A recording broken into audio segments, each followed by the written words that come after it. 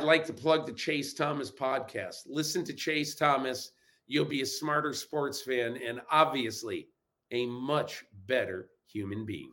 Matt Chernoff from 680 The Fans, Chuck and Chernoff Show here. And I want to say thanks for listening to today's episode of the Chase Thomas podcast. You can find it on Apple, Spotify, and all your favorite podcast apps.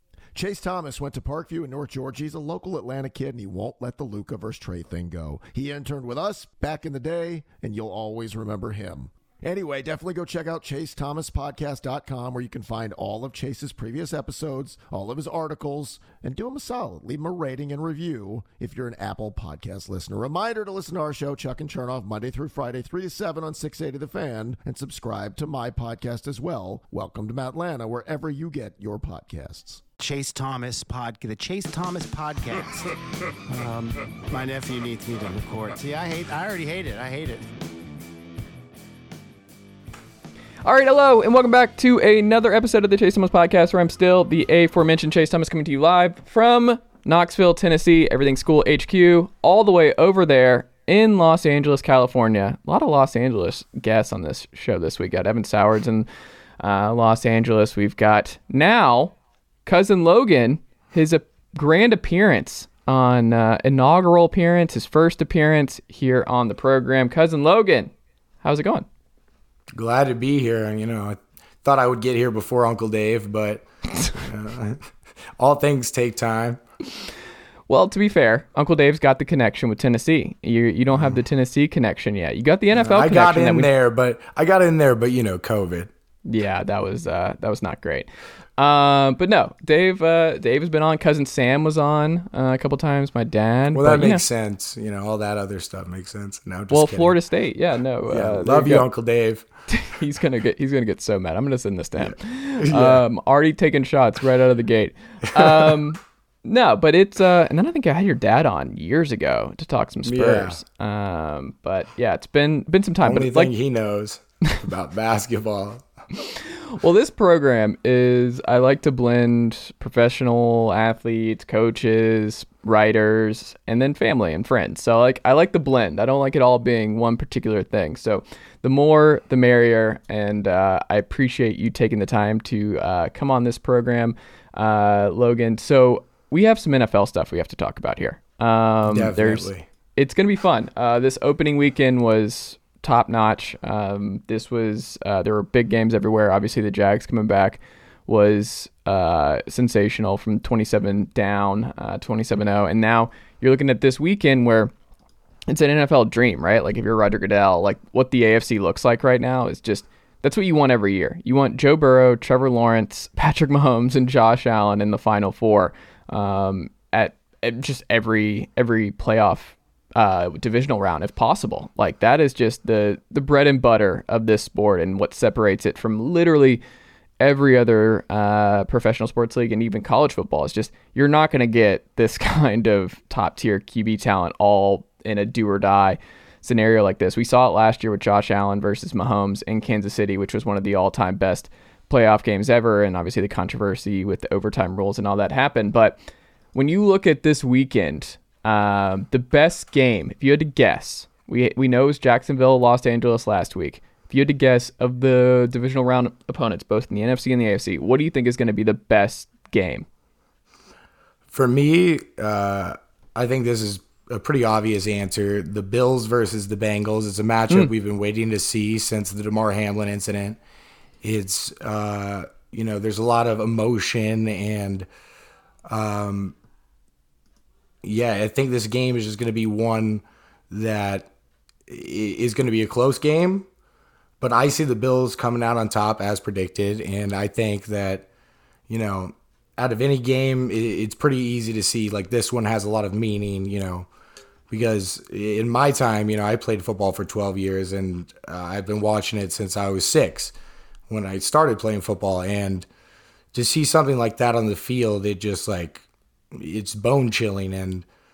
And I think everybody just wants to see those teams finally compete. And, obviously all I hope is that Damar Hamlin makes a full recovery, comes back to the NFL. But for me, that's easily going to be the most interesting game to watch. Were you surprised that the Bengals are dogs coming into that game based on what we saw from the Bills against the Dolphins last week? I'm just not surprised at that at all. The Bengals barely were able to squeak out against the Ravens last week, and that was solely, there is, an obvious chance that they could have won the game even if they hadn't gotten that return for a touchdown on the 1 yard line. Like, that was pivotal to the game. And if you're squeaking out from that week like that, I just think Miami was a much better team that the Bills had to face.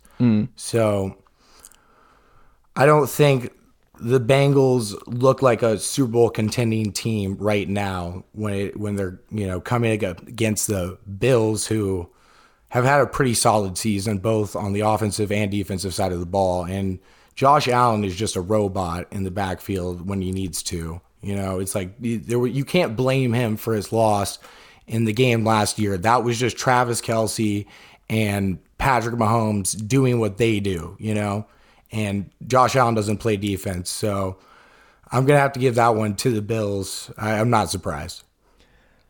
I kind of am. Like, it's a 5.5 line as we're recording. I'm all in. The Bengals have obviously won 9 straight here. Joe Burrow's rolling all over again, and he is embracing this, being the dog. He enjoys this. Last year, no one saw the Super Bowl run coming. A lot of people like myself wondered. I mean, we know how it works for a lot of Super Bowl losers, where the following year, it's usually a rough year and come back down to earth situation. And you also don't see, like, your Rams don't have the 5-12 year following a Super Bowl win either. Like, that's extremely rare coming off a Super Bowl victory. Well, it's the first one. We're the worst. Yeah. Mission accomplished. It sucks to suck, but at least we got that Super Bowl, right? Exactly. And hey, Sean McVay's back. Matthew Stafford's back next year. We'll see what. And Aaron Donald's back. It's kind of wild that all three. I would never have guessed that at this point that they would all be running it back, but they are, and that's good for Los Angeles. But the Bengals, like you said, they played with their food a little bit with Baltimore, and Baltimore obviously did not have Lamar Jackson in that one, and who knows how that game goes if there's not that fumble 98-yard recovery. Yeah, and you have to remember that's the 2019 MVP they're missing. They're not just missing a wide receiver or defensive end. They're missing one of the most important keys to their team. And so that's why I think I don't think Tyler Huntley is a bad player. I watched him in college. I actually went to the Pac-12 championship when he played against Justin Herbert and the Oregon Ducks. And I think he's a great player. It's just he's not Lamar Jackson caliber. And I think Lamar Jackson's in that game. I don't know if he fumbles it on the 1 yard line, I think he might, people call Lamar a running QB, but he's a smart guy. And that was a mistake that shouldn't have been made, You can't risk the ball when you have other downs, when you have, you're that close. 99 yards. It was just ridiculous. So I think Lamar Jackson could have definitely changed that game. Absolutely. I will say too, anyone who's not picking just the over in Bills Bengals, you're just throwing money away. Like, this game, with what we've seen from the Bills secondary to this point, Tre'Davious White has not been the same since tearing his ACL and coming back from that. Obviously injured in the back end of their safety spot. I don't know. I think the secondary is pretty weak, and if you ever are in a situation where you're like, oh, Von Miller obviously not being a factor anymore, and he was just killing it with Buffalo before he went down with his torn ACL, and you look at it, and I mean, they have guys. Greg Rousseau's been really good out of Miami. Matt Milano, obviously an elite linebacker, Pro Bowler, but I think Joe Burrow is going to be able to dice this Bills secondary up, and Skylar Thompson had his way, and the Dolphins had a lot of opportunities to just steal a win in Buffalo last week. I don't think Buffalo has the defense to run the gauntlet. I think this is a worse team than they were a year ago. Josh Allen makes everything. Josh Allen is just, like you said, a robot, but he's also he's going to keep them in the game. So the Bengals and Bills, I think, is going to come down to the wire. I just think this is going to be super high scoring. I think this is going to be like 45-42, something like that. I think both teams, like Stephon Diggs on like Eli Apple, might be something we see in this one. I think there's going to be mismatches everywhere on the perimeter for both teams, and I think it might be a situation like Bills Chiefs last year, where it's whoever has the ball last. But I'm leaning Bengals. I think everything is riding in their direction right now, and I think from a fan standpoint, what I would prefer to see, I mean, everyone would want to see, I guess, Bills at Chiefs in the AFC title game and that rematch.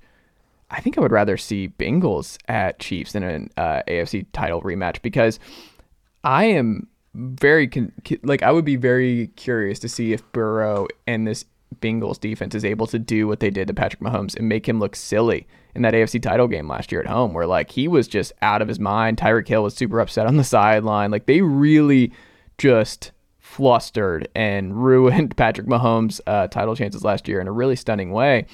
But I'm wondering if they could do it in back-to-back years. That's just legendary stuff from Joe Burrow and this staff if they are able to flip the script. But I don't know. When you look at it, like, do you think the Bengals, it is it here? Like, you don't think that the run continues and they get to 10 games, and you think the Bills keep this magical run going, or do you think the Bengals ultimately win here? I see the Bills winning, but I have like mad love for Joe Burrow. Like, I just love the guy. You know, coming from a family that's pretty much diehard Tennessee, it's kind of hard to say that when the guy came out of LSU, but he's just like such a stand-up guy. Love him on and off the field. And, you know, I love Josh Allen too, but either of these guys I'd be happy to see win. But yeah, like you said, I think it's going to come down to the wire and could be, you know, one of those games where it's, the last one who has the ball wins the game. Because, like you said, there's a lot of injuries on the defense, and it could be a very high scoring game. And I'm surprised that's not the bet I chose for this week. Either way, I'm just excited to watch it. Like, what is the over under on that? Let me pull it back up. Bills, Bengals. Let me pull that up real quick. 110. Oh, no, game total is set at 48.5. Wait, I was like, 110 is not, nobody's ever scored that many points. Yeah, no, 48.5. Yeah, I could easily see them doing that. Yeah, 48.5 is just absolutely, yeah. I guess the 110 is like if you're betting on both. And like that's what you're doing. But yeah, no, 48.5. That's the spread. Yeah, I think they're going to do that. I would take the over on 48.5, which is kind of wild, but I think this will be a back and forth affair. You mentioned Lamar Jackson, Logan. I'm curious, now that Greg Roman is out in Baltimore, he will not be the offensive coordinator. We'll see where they go. Maybe they can get Kubiak back in. Maybe they get his son, Clint Kubiak, in there as OC. I don't know where they go. Mark Trestman, bring him back. There's all kinds of options that they can go. I think that's a pretty appealing offensive coordinator job. We'll see what happens, but I think they're probably going to wait to see what the quarterback situation is before they take an offensive coordinator job with Baltimore. Lamar Jackson, though, if you had to guess, or not even guess, if you had to say the best landing spot, if it's not Baltimore for him this offseason, where would you most like him to go? Where do you think he would best fit? So if you look back to when Lamar Jackson won the MVP, they went 14-2. You see that who are his wide receivers? These guys are nobodies, like Willie Snead. They're not superstar, not super high caliber. So I think you need to focus on finding Lamar Jackson an offensive line that can suit, you know, his ability to run and pass at the same time. So many of the offensive lines in the league already have the best offensive lines have some of the best quarterbacks right now. You know, it's not like Dallas is going to give up Dak or, Tampa Bay is going to give up Brady. Like, they're not going to give up certain players. So the best team I think that's suited, that doesn't have a true franchise quarterback with a decent offensive line, I'd say the Seattle Seahawks. So what happens with Geno there? Do you look at Geno like he's a franchise guy? I think Geno was really, really good this year. I think he was too. Very efficient, high completion percentage, vet. I think he's a ready to win now. He kind of reminds me of like Ryan Tannehill a couple years ago in Tennessee, where like I don't think he'll ever be like one of the 5 best quarterbacks. But if you have an elite talent around him, if you have a great defense, if you have the right scheme, I think Geno Smith can win a title. I think he can go on a run. I think he can be like a Derek Carr or a Ryan Tannehill or an Alex Smith or just that super efficient veteran guy But that can none win a of bunch those of games. guys won the Super Bowl, did they? They could have. I mean, like Ryan They Tannehill was the number one could've. seed in the AFC last year. Like you just want to be in play, and I think he's good enough to be in play for a lot. No, of I'm not saying contenders. those guys aren't good. It's just none of them actually went on and won a Super Bowl. Well, only one does And- every year. It's pretty hard. It's pretty hard Yeah. winning the Super Bowl. Not for Brady, apparently. Outside of Brady. I don't know. I think that I hadn't considered Lamar in Seattle as a possibility, but that is, I mean, you pair him with DK, they obviously are going to have a top 3 pick. And think about what you could get for Geno Smith in this year after like a good season. What you could get in value for him to put around Lamar. Like, or Lamar is going to be more than Geno, but That's an interesting question, though, of like who would you trust more of the next 2 years? If you're a contender right now, based on what you saw from Geno and Lamar's knee stuff down the stretch here, like who would you tie your win now team to? Like if you're the Jets and you're considering Derek Carr or Jimmy Garoppolo, but if Lamar Jackson and Geno, I mean, I'm sure Geno doesn't want to go out to New York based on how that ended years ago, but like teams like that where you feel like your defense is good enough, you feel like you have the offensive playmakers, you have the wideouts that you just plug in a vet who has high upside, who's going to be super efficient, complete a bunch of passes, and not lose games for you. Like, I don't know. I would be tempted to go Geno more often than Lamar around the league with some of these openings. I really would. yeah, Geno that's was not really good this year, and he was healthy. He's it's not big. it's not false, but it's just hard to say I would take Geno over Lamar Jackson. Like this could have just been a good run for Geno this year. It's like when I say our division, the Rams division, where were the NFC The NFC West. West. Yes, we're the NFC West. And just besides the 49ers, 4 of those games, they were playing against pretty crappy teams. Like, I'm going to say it myself. The Rams sucked and Cardinals sucked. They're not playing in the best division. Yes, they made playoffs, yes. Yeah, they got blown out. Who They were did in it. They play? were up on the Niners They played at the half. Yeah. Yeah, it was the Niners. Yeah. So we played within our own division. And, yeah.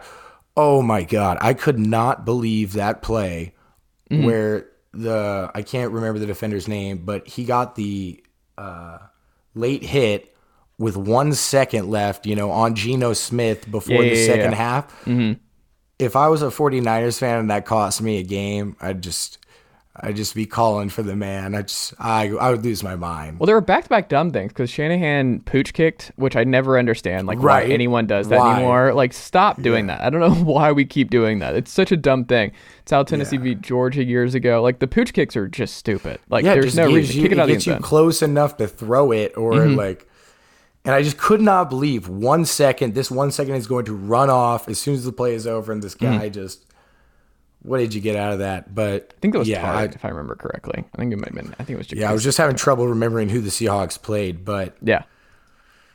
I definitely have to take Lamar Jackson. He's younger. He's an MVP, and there's never been anybody to run. Even Michael Vick couldn't keep up with this guy. It's like Vick might have even been faster, but the elusiveness of Lamar Jackson is untouched. It's crazy that there are only 2 people even close to Michael, or there's only one person even close to Lamar Jackson, which is Michael Vick. And Lamar Jackson just does it better and, didn't have the complications in the middle of his career.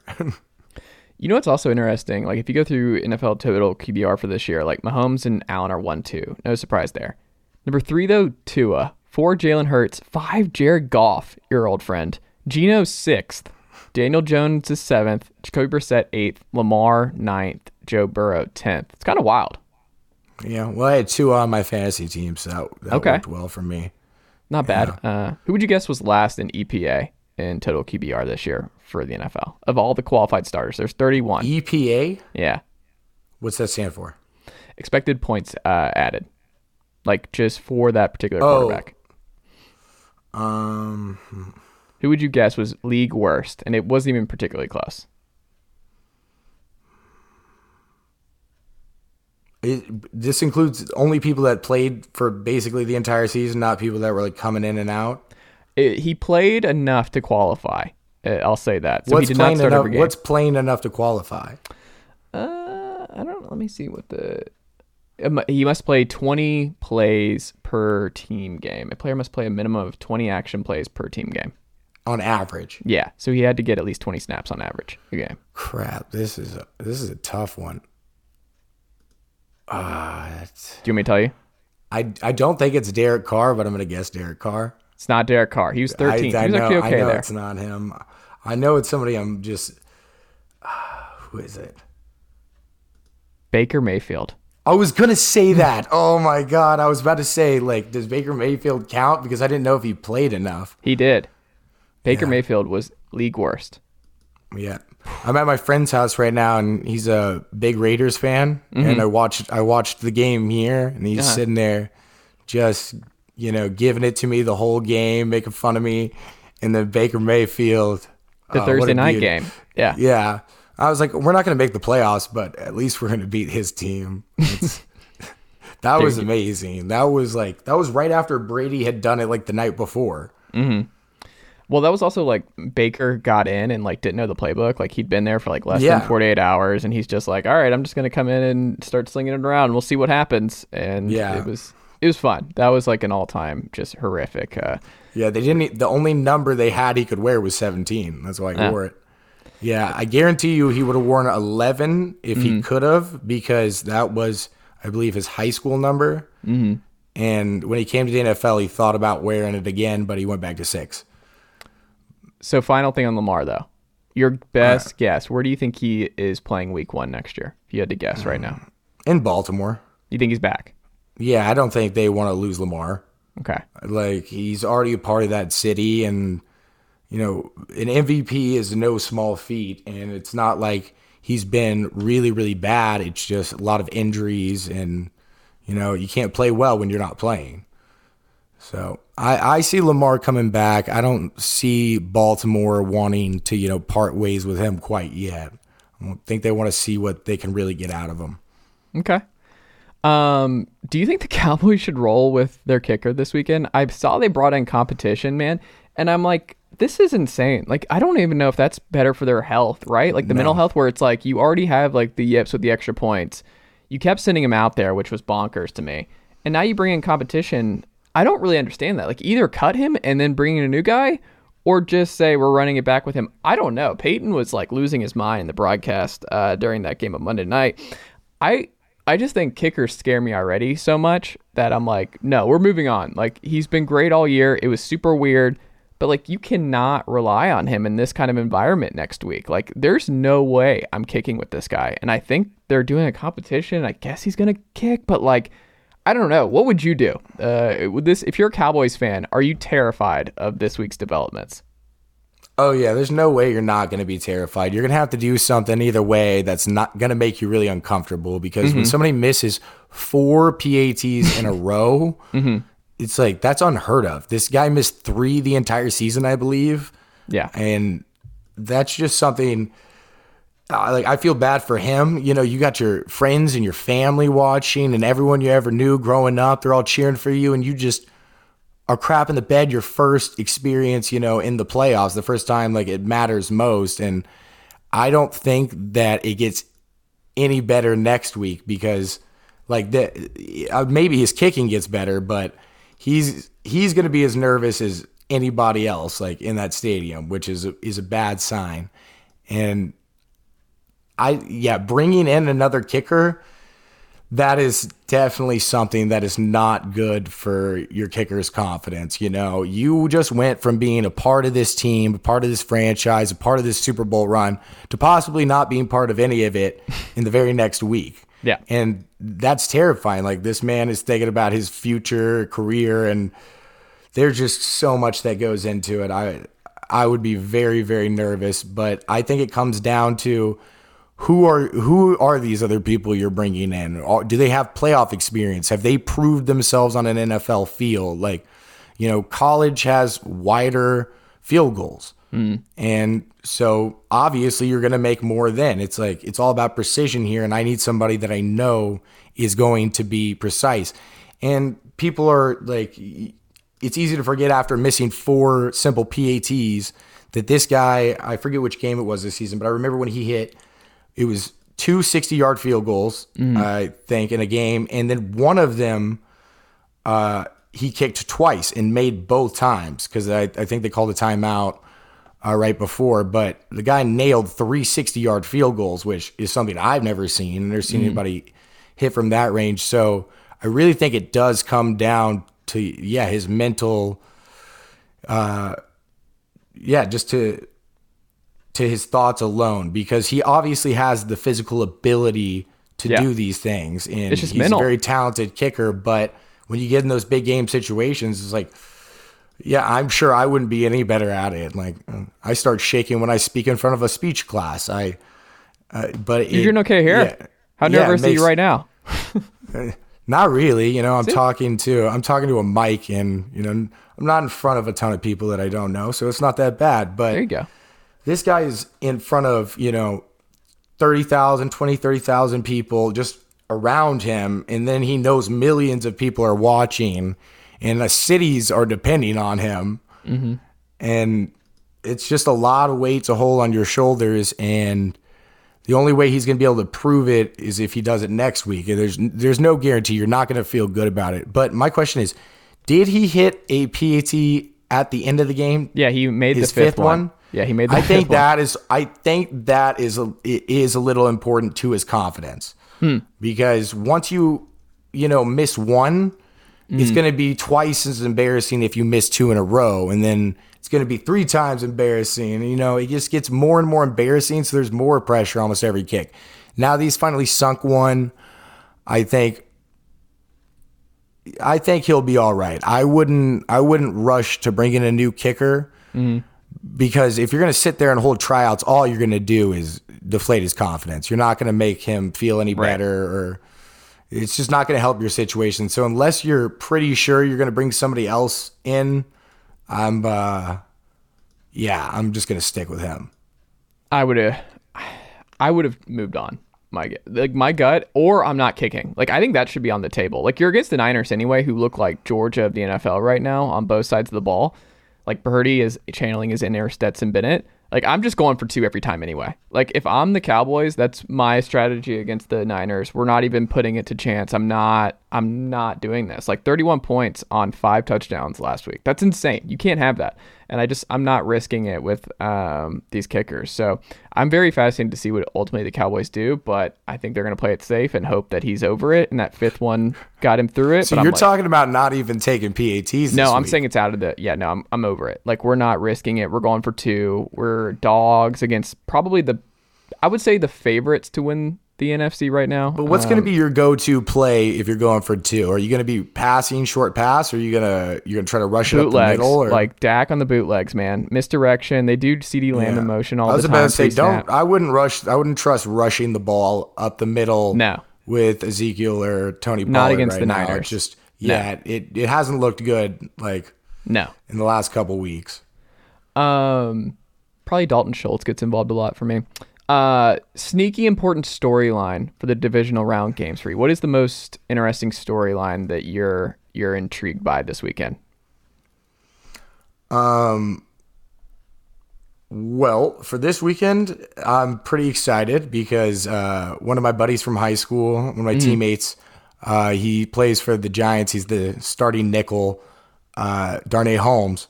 So he's playing against the Eagles. So I'm cheering my boy on. Hopefully they'll get that upset. So that's a big storyline for me. But I think one of the biggest storylines overall is Trevor Lawrence. What is this guy going to do? If he goes on to win a Super Bowl, somehow this would be one of the craziest seasons you had ever seen, just because of that comeback against the Chargers. Nobody saw that coming except for me. I bet on it when it was plus 550 and they were down 17. You know your boy. But yeah, Trevor Lawrence, I think is the big storyline right now.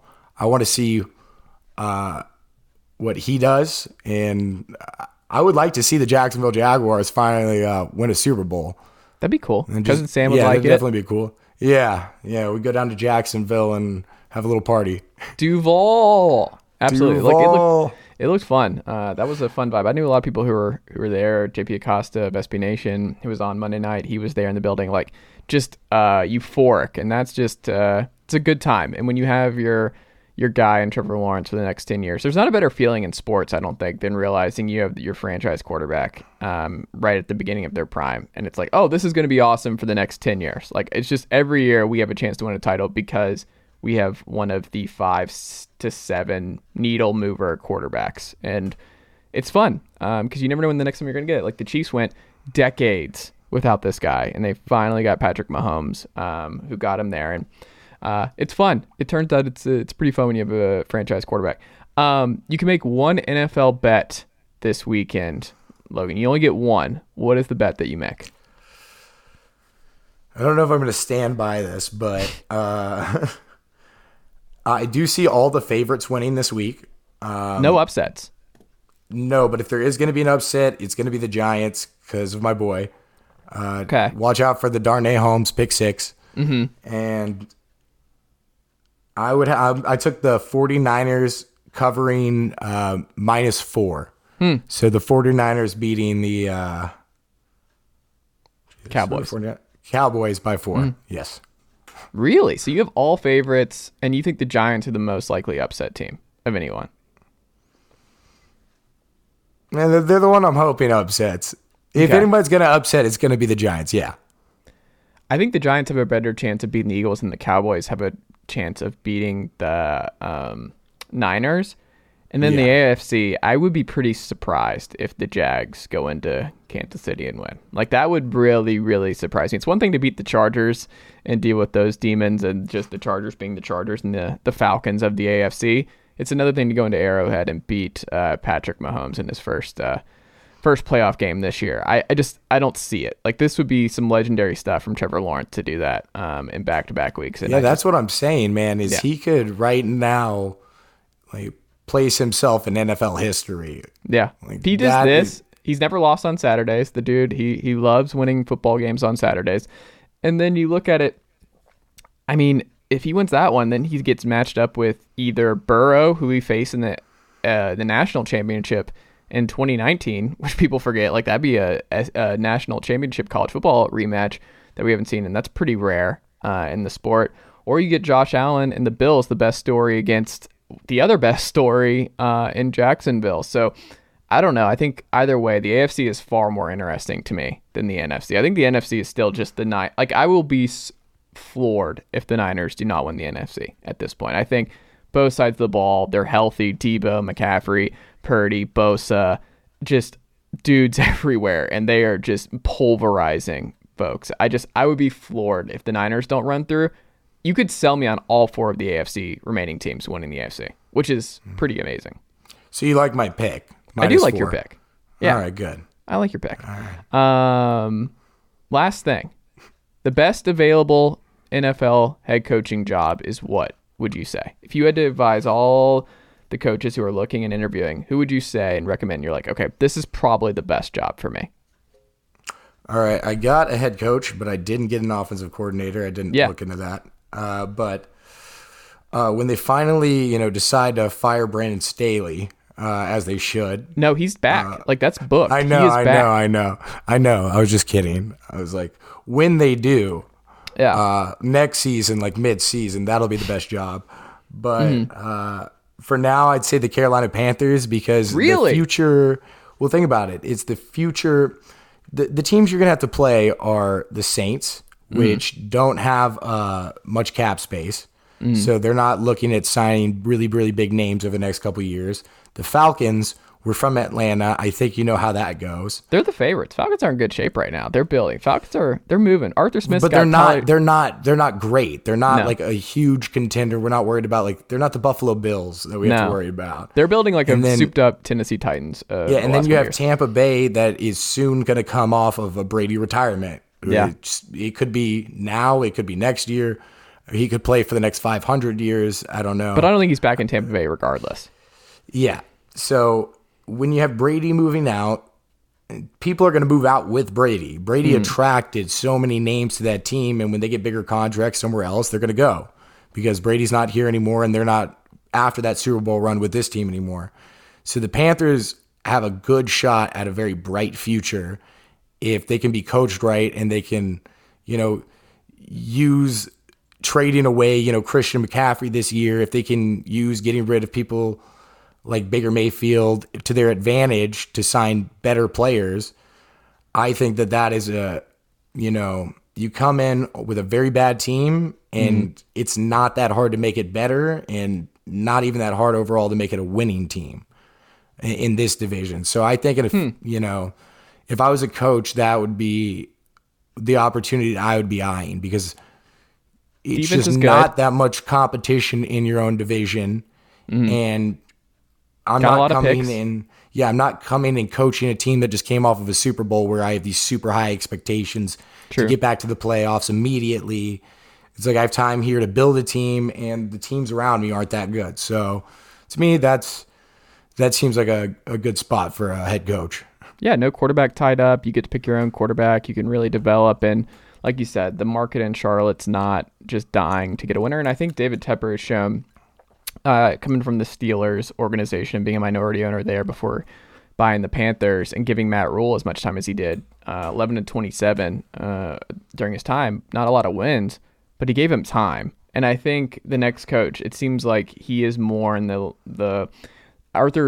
Dan Rooney's like this, and then I think Arthur Blank's like this too, where they're very loyal and give guys a lot of runway before making any kind of head coach firing. So I think that's a more stable job, especially than like Arizona, where who knows what that's like year to year. And do you want to coach Kyler? And then you have the Broncos. Do you believe that you can fix Russell Wilson because that's your guy? So if you don't believe you can fix Russ, then you should stay away from that job. For me, it's Houston, where they have so many picks. And I think they've drafted really well in the last 2 years. I've really liked their draft last year. You mentioned the division. It's the same kind of thing where the AFC South, Trevor's in your division, and that's going to be a problem year over year. But like Colts, the Titans are at the end of their dominance. I think there is enough there where I'm like, if I'm Houston, I'm going to take this job. Another low stakes job, and I don't think they're going to be firing coaches 3 years in a row. So I think you'll probably get a little bit more runway in Houston. So I don't know. Carolina, I like that one. Cousin Logan, this was great. This is your first appearance in the pod. How do you feel? I feel good. I feel like I did a good job. There you go. And always humble is what the Thomas gene comes through there. Yeah. Yes. Always. All right, humble. man. Well, thank you for making the time. We'll have to do this again soon. And until then, tell the fam I said hello, and I'll talk to you soon. All right. Love you guys. Love you, man. Thanks.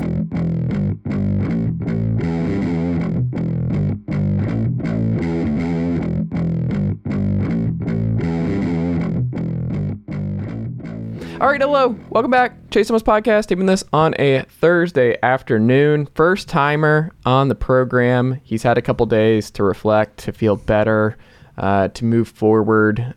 Something that I'm very much familiar with, being a Tennessee and Atlanta sports fan. It's something I've gotten used to over the years. And Alex, you had the unfortunate meme that came out following the Chargers' blown 27-0 lead, where my Atlanta Falcons got blended with the Los Angeles Chargers logo because of said comeback, because there was a certain 20-3 comeback for the Falcons a couple years ago in the Super Bowl. We don't have to discuss that. How are you? How are you dealing with everything that it's been a couple days? It is absolutely not the end to the season that we expected. It would have been one thing to lose the Jags game. I did kind of predict them to lose to the Jags. I certainly did not predict them to lose to the Jags in that way, which is you have a 27-0 lead, and then articles are coming out days later debating whether 28-3 was worse or whether 27-0 was worse. Uncertainty about Brandon Staley's position with the franchise, and then, press conference yesterday, firing an offensive coordinator. So it has been a wild 4 days, I guess, ever since the loss. But, a lot of change coming in Chargerland, at least at the moment. And, it's I'm doing better than I was on Saturday, and we did a live stream right after the show. But yeah, obviously still a lot to process. Now that you've had a couple days to process, who would you say is most to blame for what happened in Jacksonville in the second half? I think if you're looking at it, it's the coaching staff in particular. I think you go with Joe Lombardi, right? Mm-hmm. The Chargers got 5 interceptions. That should have been kind of enough to seal the deal. They won. They're the first team to have 5 turnovers, I believe, and lose in the playoffs, or win the turnover differential by 5. And the Chargers didn't convert really, even on some of the opportunities they got in the first half. They were putting field goals up instead of touchdowns on short fields, and then of course putting up 3 points in the second half. Only being able to muster, they couldn't muster up any running game to be able to run out the clock on the Jaguars and string drives together. And that's been the story for the Chargers offense, I think, for a lot of this year because, from the outside national media perspective, you have Justin Herbert and you have Keenan Allen and Mike Williams and Austin Eckler. And it's like, this should work a lot easier than it is, right? But the offense has just been rough this year, right? It has been tough to sustain drives. And the offense has kind of been like pulling teeth. And I think Joe Lombardi and a lot of the type formations that he calls and, the inability to divert from that at times has gotten him in trouble this year. And obviously you look at Brandon Staley. It's the defense did as well as it could have in the first half, but then Michael Davis got hurt. And the Chargers didn't really have any adjustments for Doug Peterson in the second half. And Doug Peterson took that defense to task and scored, basically almost 31 completely unanswered, which is kind of unheard of in a playoff game. So, for me, it's the coaching staff, and, there's even coaching staff decisions prior to this game, like Mike Williams' availability in Week 18 that we could get into. But, yeah, for me, this loss largely falls on the coaching staff as opposed to, the players.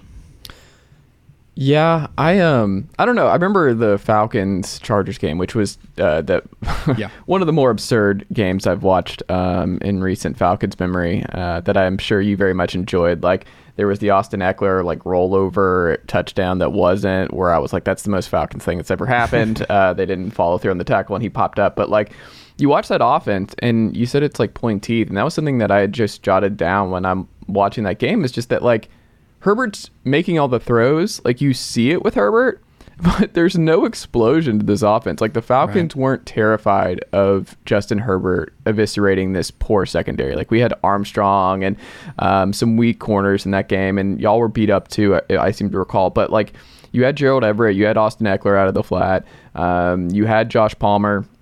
I think Carter was a big target in that one, if I seem to recall a lot of over-the-middle stuff with him. But it never felt like this terrifying flamethrower offense that we've come to know with all the other elite quarterbacks, right? Like Patrick Mahomes, Josh Allen, Joe Burrow. There's just fear with opposing defenses when you're going up against them. And the Chargers, it never really felt like that with Justin Herbert. And it wasn't a Herbert issue. It was just more of it just doesn't feel like a lot of defensive coordinators are losing sleep over what Lombardi was going to bring to them, right? Absolutely. And I think you contrast that to what the Chargers were prior to Lombardi getting there in Herbert's rookie year in 2020. You have Shane Steichen, who was the offensive coordinator then, and there were a lot of these deep touchdown passes to Mike Williams. At the time, Jalen Guyton, Tyron Johnson was on the team then. And it felt like a very track meet offense, right? Now, the defense was the problem then, and that's why they ended up hiring Brandon Staley in 2021 to fix the defense. But the offense has also regressed since then, and that's been the issue. And when you have a quarterback like Herbert, and you have to go up against Allen and Mahomes and Joe Burrow and all these quarterbacks in the AFC, and there's just no margin for error. It's just really hard to win games having this close to the line of scrimmage. Herbert's average depth of target being as small as it is for as powerful an arm as he has. It's really hard to run the offense that way, and I think more so than anything, it's kind of inexplicable why the offense has been run this way the last 2 years. And they posted winning records because the team is, really talented, right? They go 9-8, and then they go 10-7 this year. And maybe if they win that Jaguars game, I don't know if Joe Lombardi would have still been employed by the team. Who knows? That's kind of alternate history. But, I do think that you could just watch that Jaguars game, and anyone who watched that game as a national TV game, you could just see that this offense was not utilizing Herbert and everything they had in the ways that they could, right? And I think that is kind of the storyline of the Chargers, like you said, in the last 2 years and like you saw in the Falcons game. Yeah, and at the same time, now that we've seen both sides of this, and you, like you said, Shane Steichen, obviously a great OC and great mind, you're not going to be able to pull him in. But I am curious, like you mentioned casting a wide net on Twitter, and I'm curious, like, who do you think, or who is your hope? Let's do this. Who is your hope for the next offensive coordinator for the Chargers, and who's your gut telling you Brandon Staley is going to really pursue and go with? Hard to tell who he's really going to pursue and go with, just because Staley hasn't really like narrowed down candidates. Like he hasn't been like, oh, you have to have a certain amount of experience. He's just surprised he still has his job. Probably there might be a little bit surprised. You know, Sean Payton's out there. He would take this job. I mean, if y'all want to keep me around, I guess I'll stay. But I mean, unfortunately, I think I hope Sean Payton doesn't wind up in Denver as a Chargers fan. That's one of my big fears, certainly there. But yeah, for me, if you're talking about who I think Staley's going to hire, and he was asked this by Daniel Popper at the press conference yesterday, Staley has wanted to implement a Shanahan-based kind of West Coast offense with the Chargers and Justin Herbert, and that was sort of his hope for Joe Lombardi. It never really like amounted to what Staley's expectations were. So I think you could go with a lot of offensive assistants who want to run that scheme, and so that doesn't really like narrow it down because I think the league is trending in that direction more so anyway. But for me, if you're talking about my dream as an offensive coordinator. And it's going to be incumbent on him not getting the Cardinals job or the Panthers job that he's interviewing for as the head coach, but it's Frank Reich, who was formerly the offensive coordinator of the Chargers back in the day, back in the San Diego days.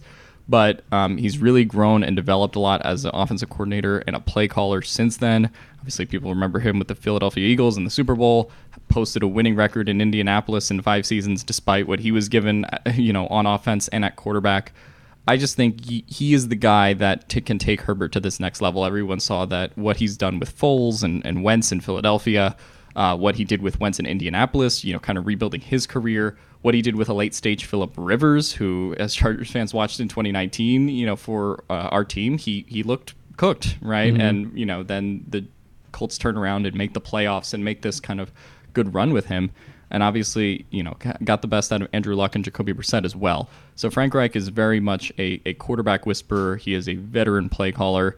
And the Chargers firing Joe Lombardi in this circumstance, I don't know if there's a better offensive coordinator you could possibly fall into than Frank Reich, who just happens to be available because the Colts went with Jeff Saturday as their head coach to finish the season and scapegoated Frank Reich. So for me, he would be the optimal offensive coordinator hire. I think it's going to be Scott Turner because everything has to just time is a flat circle and we just need to continue on the Turner legacy in Chargerland. So he is now open for a position and I think that's what you do. You just you run it back and Scott Turner can eventually take over from interim once Brandon Staley's fired. And then I'm sorry, that's all very mean, but I hope that doesn't happen. Like, otherwise, oh my God, it might be Scott Turner. Yeah, I hope that doesn't happen with Scott Turner. Washington was pretty rough to watch this year as a whole. But yeah, I don't know if it's going to be Scott Turner, although I would be very dismayed if it was.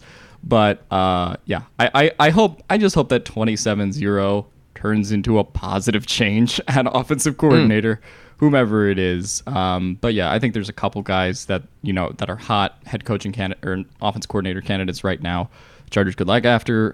If you're looking for another quarterback whisperer, you have Brian Johnson in Philadelphia, who's going to get some offensive coordinator looks after what he's done with Dak Prescott and Kyle Trask and Jalen Hurts. Has also called plays before. You can look at Joe Brady, who I think is also going to get some looks as well as the Bills quarterback coach. And, you can kind of, I think everyone sort of has the same 4 or 5 names, like more or less, that are like really hot offensive coordinator candidates this cycle. But all these same guys sort of run, similar West Coast offense schemes. And, if you're looking to maximize Herbert, you want that kind of quarterback whisperer guy to do it. Interesting. Biggest offseason question facing the Chargers is what? Who they hire at offensive coordinator is absolutely the biggest question because Brandon Staley and Tom Telesco cannot afford to have this offense be what it was this year, right? Because you're just kind of asking potentially for another wild card elimination. You're asking, and they have a harder schedule next year too. The Chargers, I believe they face a bunch of like 10-win playoff teams next year. You got the Cowboys coming. Yeah, of course, they're still in the AFC West. You got the Chiefs twice a year. You got the Broncos, who are probably going to be better depending on the head coach that they hire, right? Brady might go to Vegas, right? So who knows what that's going to be. But I think the Chargers are going to have really difficult schedule going forward, partially because of their second place finish within the division. And so for me, I just think you have to have this offense, be capable of consistently putting up more than 27, points per game. Like, you just have to have them as a top 5 offense in the league. Otherwise, it's not going to work. And I think the pressing issue is just Staley's leadership as a whole, right? Yeah, Staley said in his press conference yesterday he's going to be the defensive coordinator going forward as the play caller, right? So I think a lot of people thought, maybe there'll be a change there, and they get another, defensive coordinator and just kind of allow Staley to be like a CEO, head coach type of deal.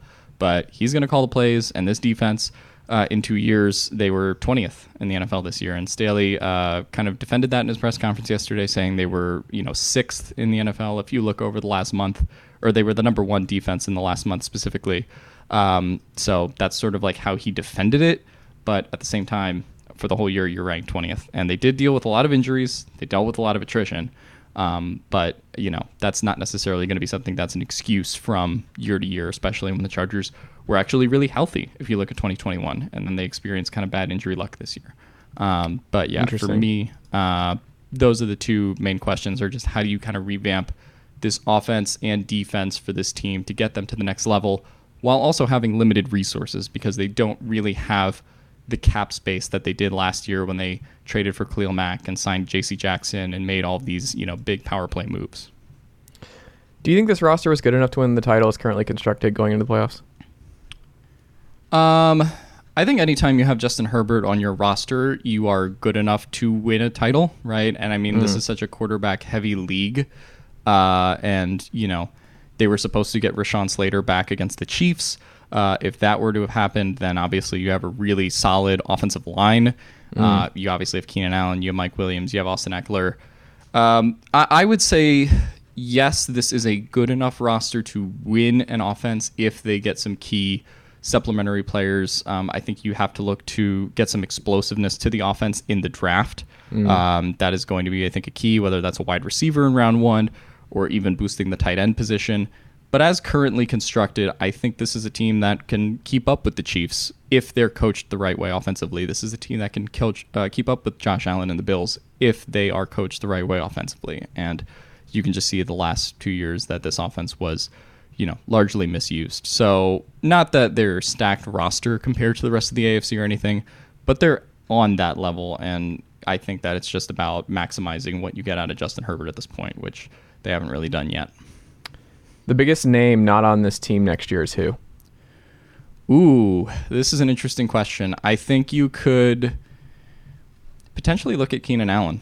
I think that the Chargers, Daniel Popper of The Athletic had said on a recent podcast that the Chargers didn't really look into trading him next year, but there was some trade buzz in the organization around Keenan Allen. Keenan Allen is heading into effectively what is the last expiring year on his deal. He technically does have a year in 2024, but the Chargers have an out in terms of guaranteed money. So 2023 is effectively the last year on his contract as they built it. He is going to be 32, if I'm correct, next season. And, he had multiple, kind of groin injuries, was in and out of the lineup this year. And so for me, if you're looking at him, I think that he ended up having a pretty good season for what it's worth for the amount of time that he missed. But I wouldn't be surprised, just because in a league where you have Jamar Chase and you have Stephon Diggs and Gabriel Davis in Buffalo, you have Mahomes obviously with the Chiefs. I just think you need a little bit more explosiveness. And Keenan Allen is a mastermind route runner technician in the way that we talk about like Devontae Adams, but he's a little bit older and he doesn't quite have that same burst that he used to in his routes. So, if you kind of want to run it back with Mike Williams and maybe speaking of Tennessee, like a Jalen Hyatt kind of player in the draft, then, I think that that's something the Chargers can do. You could also go after Zay Flowers or a number of other receivers. But for me, I wouldn't bet that he's off the roster, but I do think they probably kick the tires on a trade at least. Jalen's a South Carolina kid. He likes the warm weather. I think he would enjoy being in Los Angeles. That'd be fun. I'd like to see him there. A couple more real quick. Do they need another back to pair with Austin Eckler next year? Yeah, I mean, what they got out of Joshua Kelly this year was actually pretty good, but it was also hard to tell how much Joshua Kelly did improve because this runs game was so limited, right, at points. You had moments like the Rams game where I thought Austin Eckler and Josh Kelly really played well and, both had really good games, but they were going up against a pretty battered defensive line that game. Whenever they've gone against a pretty good defensive line, especially like Jacksonville in this playoff game, it's just been bad scheming, in my opinion. The Chargers' right side of the offensive line is a lot better than their left side without Rashawn Slater. And the Chargers still decided to run to the left, almost kind of unanimously or they ran up the middle in the Jags game. And, so a lot of it is a scheming issue. I think Lombardi just never really figured out how to utilize the run game outside of, occasionally a couple Austin Eckler explosions or, Austin Eckler in the screen game. But outside of that, he didn't really have a great way of utilizing the running backs in this offense. So kind of hard to tell. Obviously, if you find a free agent running back or maybe even a running back towards, the first 3 rounds of the draft that you really like, then I think they take the chance. But they've also invested some decent capital at running back and just haven't had the results behind Austin Eckler, who ironically kind of went undrafted and is, their best running back. They spent 2 6th-round picks on their current running back roster. A 4th-round pick on Joshua Kelly, a 6th-round pick on Larry Roundtree, and then they spent a 4th round on Isaiah Spiller, who hasn't been able to really crack the lineups this year, right? So they spent 3 day 3 picks on running backs, which is decent enough capital, but just haven't gotten the results from it so far. Interesting. We all can't be Arthur Smiths out there. We all can't just turn the Ty Algiers into baby. Man, I wish we had Cordero Patterson. That was like the one player that I wrote about last offseason, and I was like, man, he'd be perfect with the Chargers. And just watching our offense, it's like you just need that kind of explosive player. So I'm very jealous of Cordero Patterson in Atlanta. Well, I think he's done. I don't think he's coming back. I think this is it for him in Atlanta. So maybe you can get him this offseason. I don't know. Maybe. Hopefully. Last thing. Where can Justin Herbert actually get better? We've talked all glowingly about Justin Herbert. He's obviously an elite quarterback, but where can he actually still get better to take that next step and really evolve even more as a top-tier quarterback in this league? I think there's been pretty decent criticisms of Justin Herbert. One is this year, definitely in contrast to 2021, after he sustained the rib injury in week 2. Justin Herbert was very hesitant about using his legs, particularly in, any time he would try to run for a first down. They didn't really design, not that Herbert took design runs like he was Jalen Hurts or something in 2021, but they still really never have accessed that thing. And Herbert is an incredible athlete. He's had big 20-plus yard runs in games in 2021, and we just didn't see that this year as a result of what the offensive line was and as a result of his rib injury he sustained against the Chiefs. I think he became a more hesitant runner, and the Chargers as a coaching staff just wouldn't call it. So, I mean, if you can kind of unlock that part of Justin Herbert's game and, not make him a running quarterback, but give him the option that Josh Allen and Patrick Mahomes have when plays break down, and those guys are just kind of able to use their legs. Even Joe Burrow, to an extent, does as well. I think that that's part of taking it to the next level on this offense. And yeah, I would just say the other thing is just sometimes the touch that he puts on passes as well, because sometimes Herbert does do this thing where he sort of treats every ball like he's throwing at 100 miles an hour, which is good on some plays, but then when he sort of does need that touch, even kind of the ball that he missed in the Jaguars game to Keenan Allen, who was wide open in the end zone, and he just sort of sailed it. Sometimes the Chargers, I think the last 2 years, have come close or have been near the top of the league in drops. And part of that has been the wide receiver play, but part of that has also been Herbert kind of throwing these, really fast balls in tight space that, in a sense is good because he's putting it in a place where only the receivers have been getting it. But also it's been hard for receivers to kind of adjust to, the timing and, the I guess, hardness, if you want to say, of how he throws. So for me, I would just say the touch, depending on the situation, you don't have to throw every ball like it's 100 miles an hour. And so for me, especially as the Chargers kind of improve in the short passing game and the offense isn't as congested next year, I would just like to see him, improve the touch of his passes and get to a level where like Tom Brady and like Aaron Rodgers have been in the league, where they are able to put the ball wherever on the field without necessarily like rocketing it in there. And that's still going to be a big part of Justin Herbert's game. It's part of the appeal of his arm, but I would just like to see him have a little bit more touch and decisiveness on his throws sometimes. Interesting. I'm going to deal with that with Joe Milton this fall here at Tennessee. He has a rocket arm, and he only throws 100 miles an hour, and it's a wild experience when that's what your quarterback's ball is. Alex, this has been great. I greatly appreciate the time. You can check out your pod, Guilty as Charged, right here on the Blue Wire Pod Network. What can the good folks check out from you and the team this week? So we're going to be all over the offensive coordinator search as the Chargers start to interview candidates. I think after they eventually hire an offensive coordinator, we might take like a week or so break for a while after how strenuous this season has definitely been, covering it day in and day out.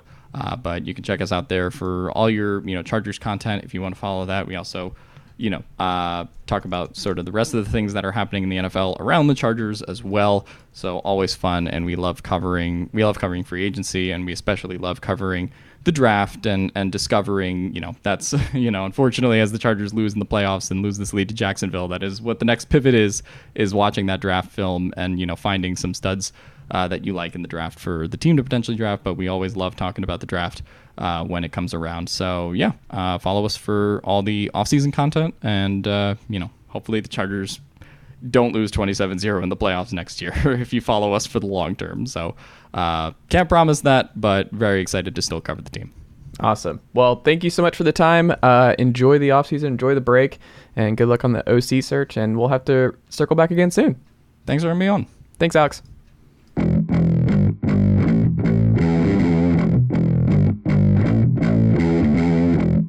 All right, hello. Welcome back. Chase Thomas Podcast. Taping this on a Thursday evening. It's Mr. Will Warren, Stats by Will himself. Will, good evening, sir. How are you? I'm doing well. I'm alive after I completely buried the Kentucky Wildcats last week. I feel responsible personally for their rise, and so I have come to beg and grovel at the feet of one. I'm presuming it's John. He can't be Jonathan. John Calipari. I bet you he is Jonathan, right? Like most people are. But I know several Johns that are just John. Do you really? Yeah. So the Jonathans I know are Jonathan, True. not Johnathan. That's probably true. He's probably John then. I don't know. That's a good question. What is his full name? Let's find out. Yeah, John Vincent Calipari. There you go. Whatever. Vincent is strong. I could see him being a Vincent first name. Vince Calipari would also work for him. Vince Calipari would be cooler, I think. Vince Calipari sounds like a guy who is sweating a lot on the sidelines and is leading 21-win St. Joseph's to the 11 seed. There you go. Well, here's the thing. I'm not going to blame you for the rise on Saturday for the Wildcats. You know who I'm going to blame?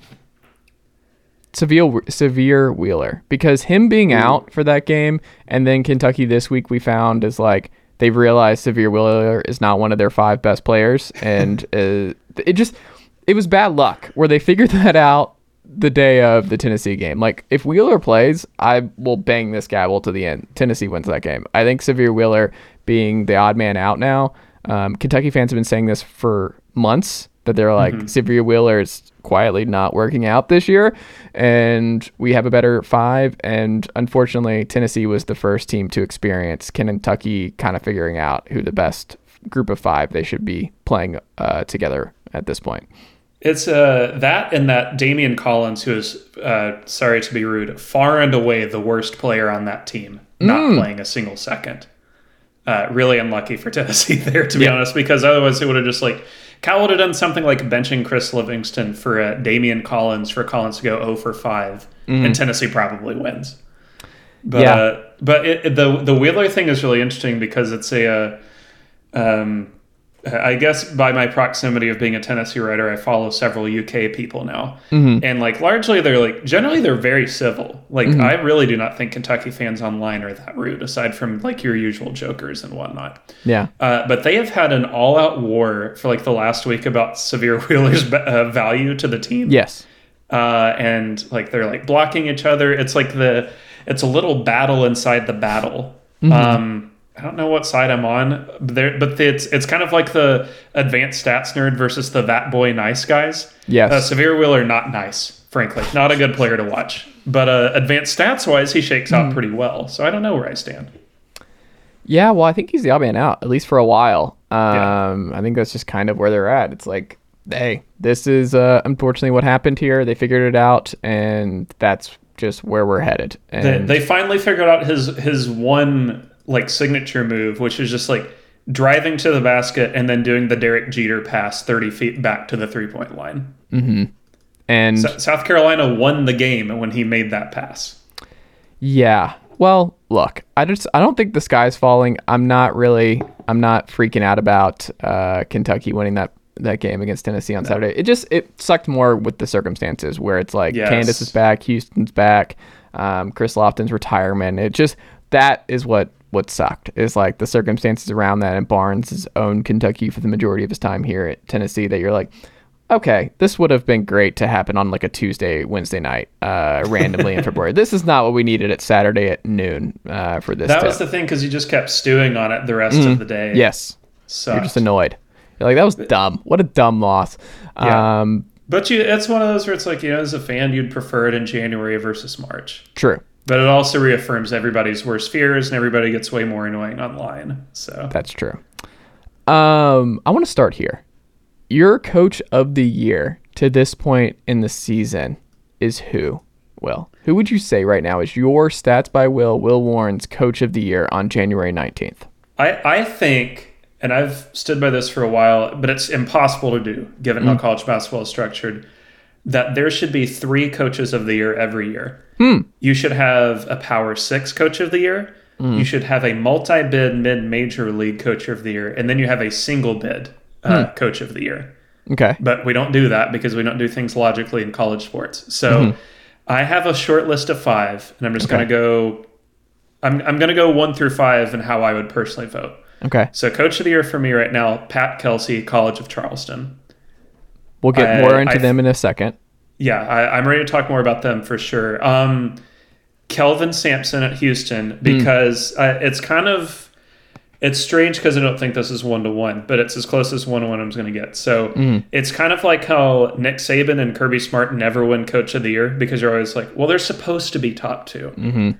Yeah, but that doesn't make it any less impressive, the accomplishments they have when they make good on it. Like Houston's built this program from basically nothing, and Kelvin's never seen it. And I think if he won it this year, it'd be kind of more of a career achievement award.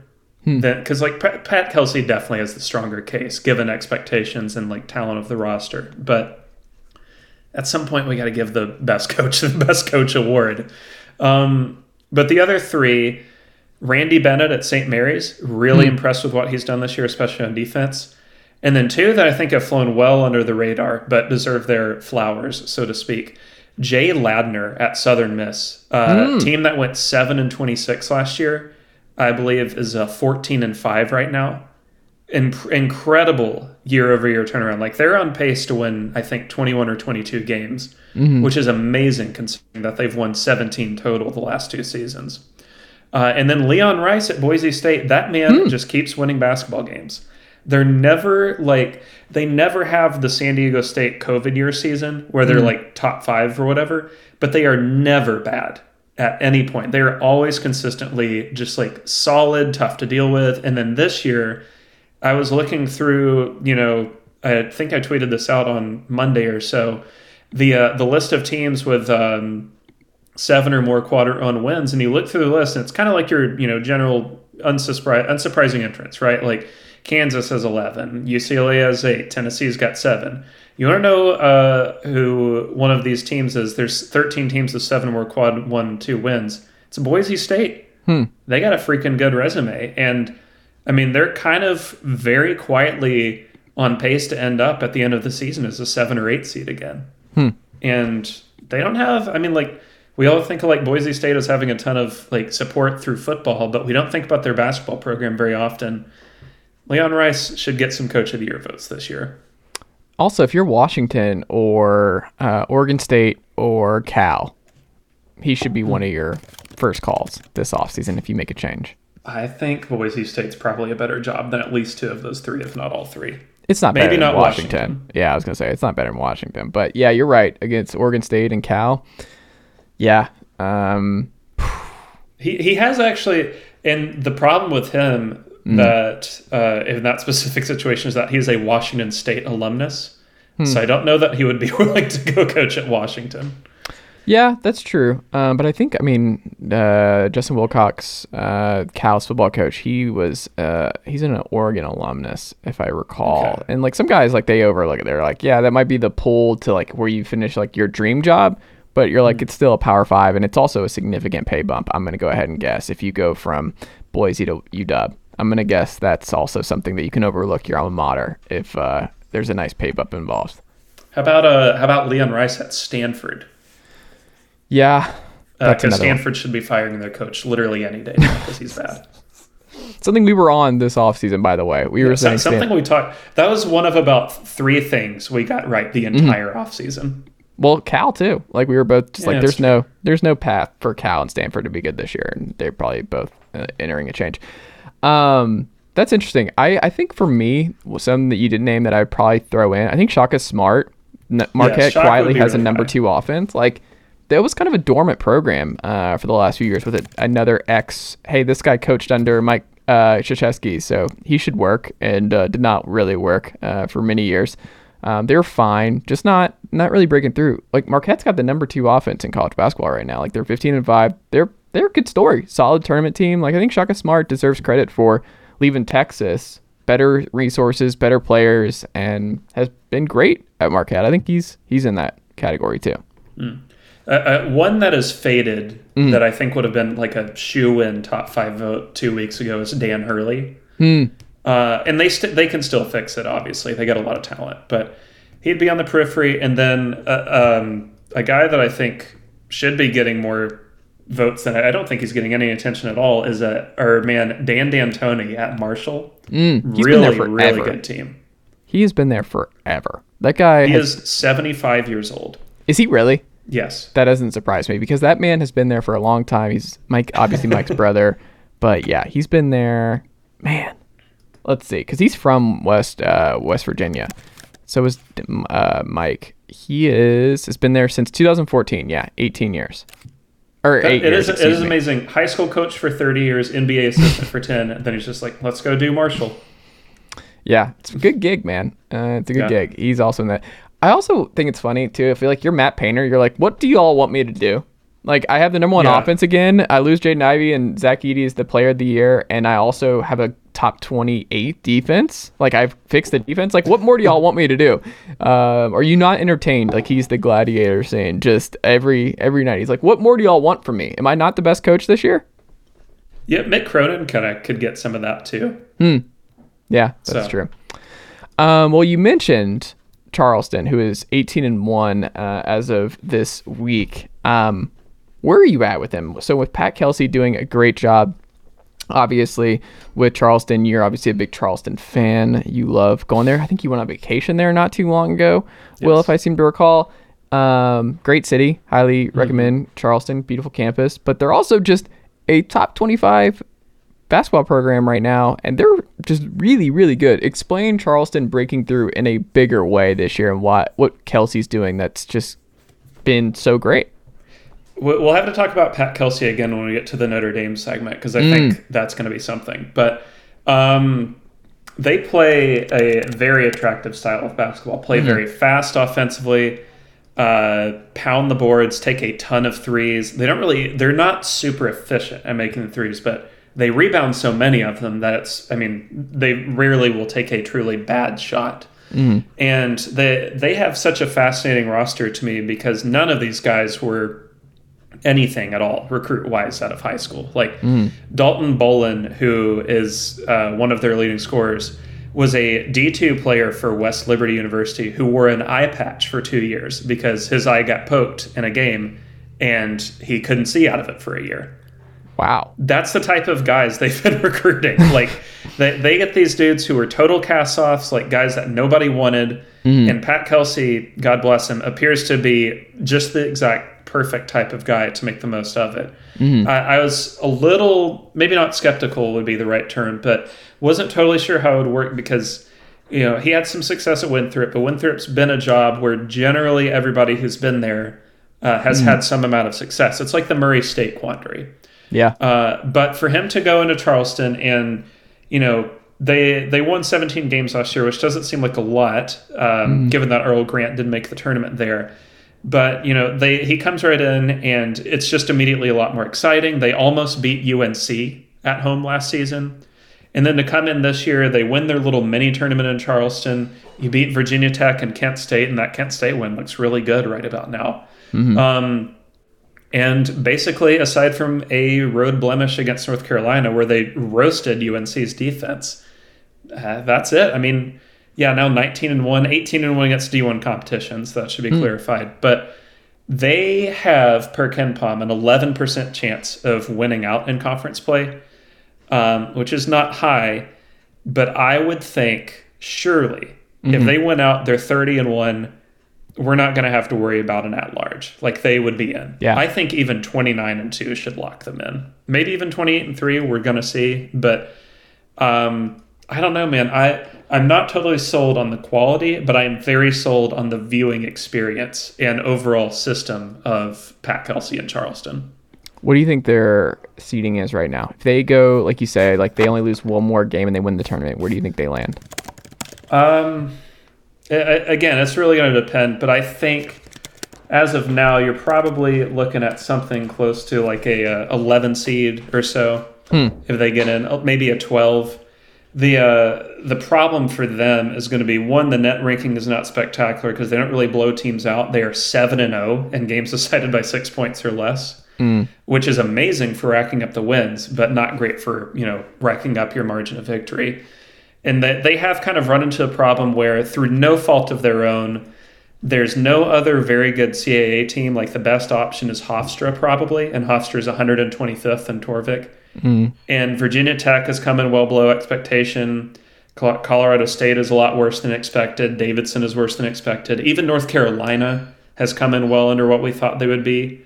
So, like, what looked like a very impressive schedule 2 months ago no longer is. But it doesn't matter if you win a lot of games. Like, if let's say they go 29-2 and whatever happens in the conference tournament, they are going to be the very rare 32-2, 10 or 11 seed. Yeah. But, I mean, that's still a massive accomplishment for them.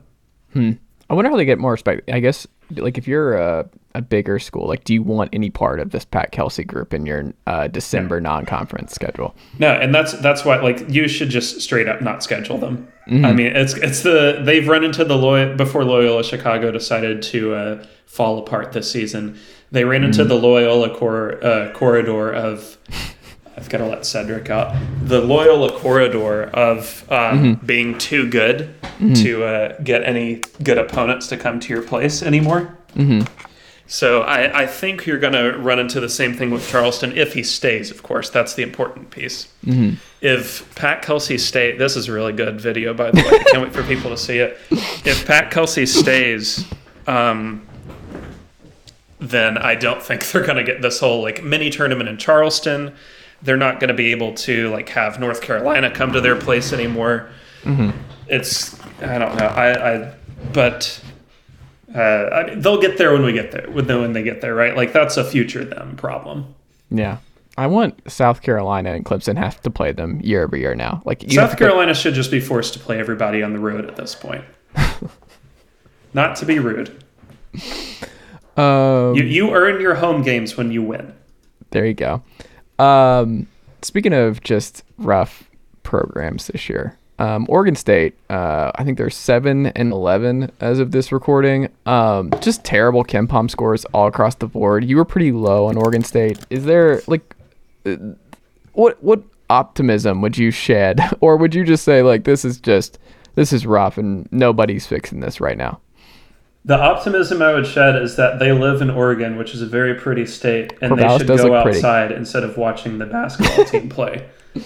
No, I honestly though, the all you can sell at this point, and I mean, frankly, I think people should have seen this coming. Oregon State has sucked for 7 years straight outside of one random, unrepeatable, complete fluke of a tournament run. And they beat Tennessee.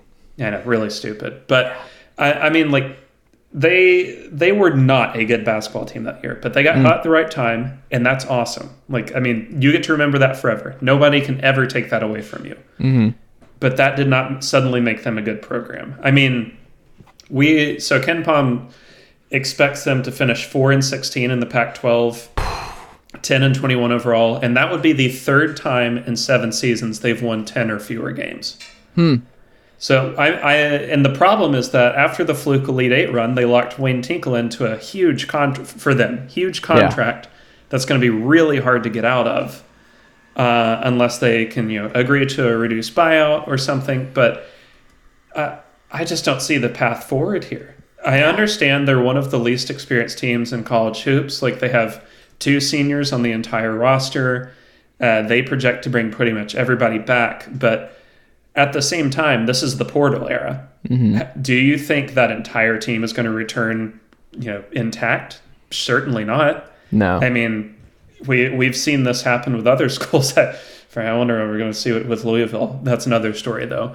But I just don't think that this is going to work. And the problem is, it then becomes a thing of, like, who do you even hire? Yeah. Because my first thought here, and this is just frankly, like, this is the level they can get, is like, go get the best coach out of the Big Sky.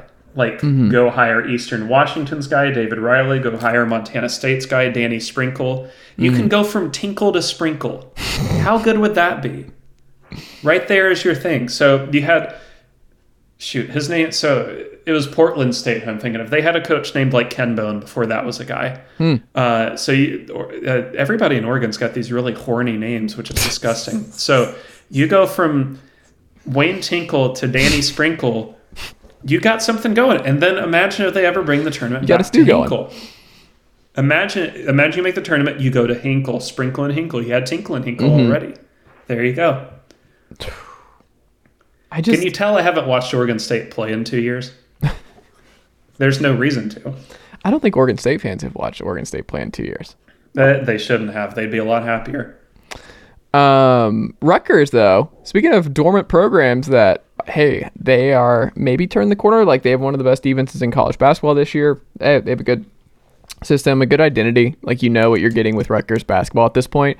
And that's a thing. Find your niche. There is a niche over there in Piscataway, New Jersey. And they just landed Ace Bailey, a 5-star kid. What do you make of where Rutgers is going? Like, when you look at the Big Ten, and it's a deep conference, obviously, but, I mean, they've been playing above expectations. Their defense is solid. Like, what can they really be, and how big of a deal is Ace Bailey for the kind of scheme that you see Rutgers utilizing? Rutgers basketball gives off a lot of the vibes of, like, peak Pat Fitzgerald Northwestern.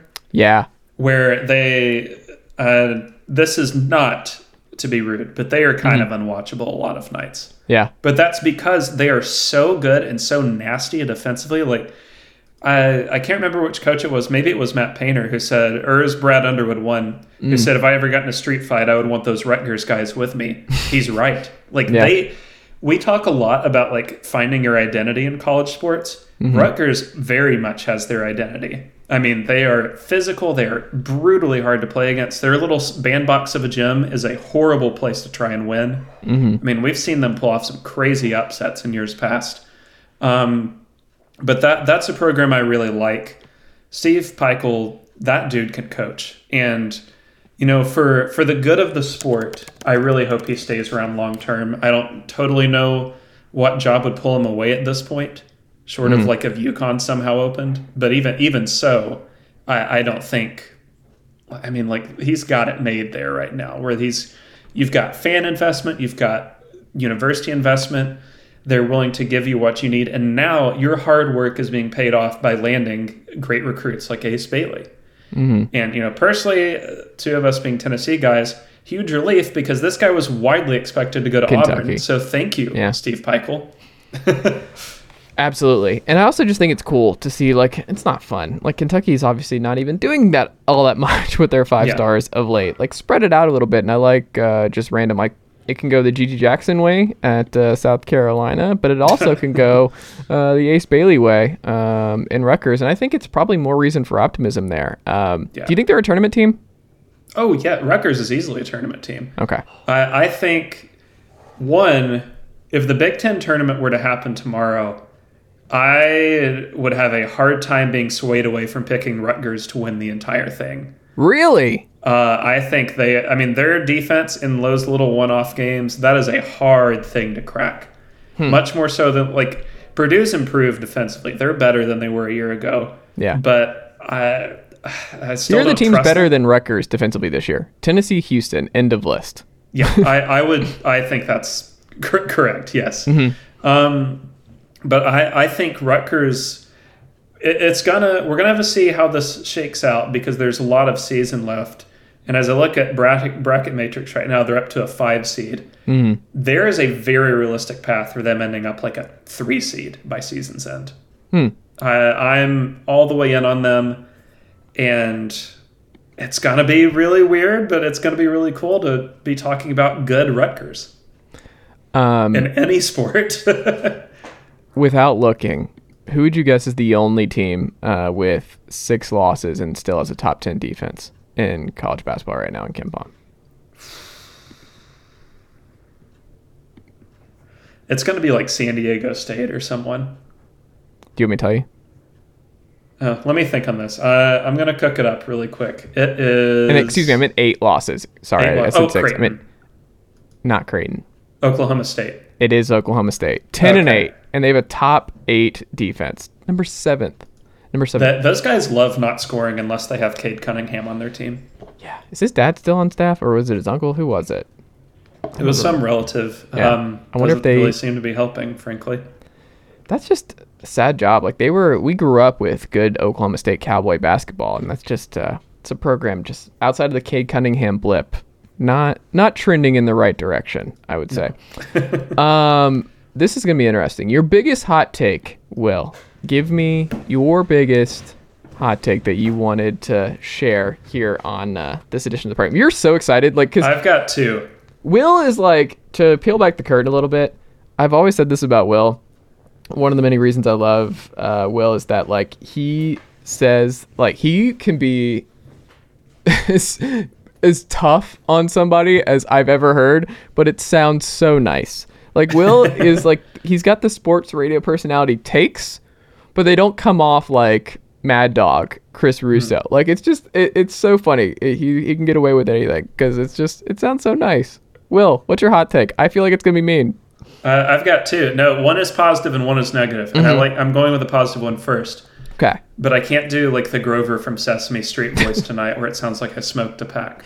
But hot take number 1, Northwestern is making the NCAA tournament. Oh. They're getting in. I'm all in on this team. I do not enjoy watching them. I don't advise watching them. I think you should put some screws in your cereal and chew that up before you watch a Northwestern basketball game. This is a team that ranks 339th in field goal percentage.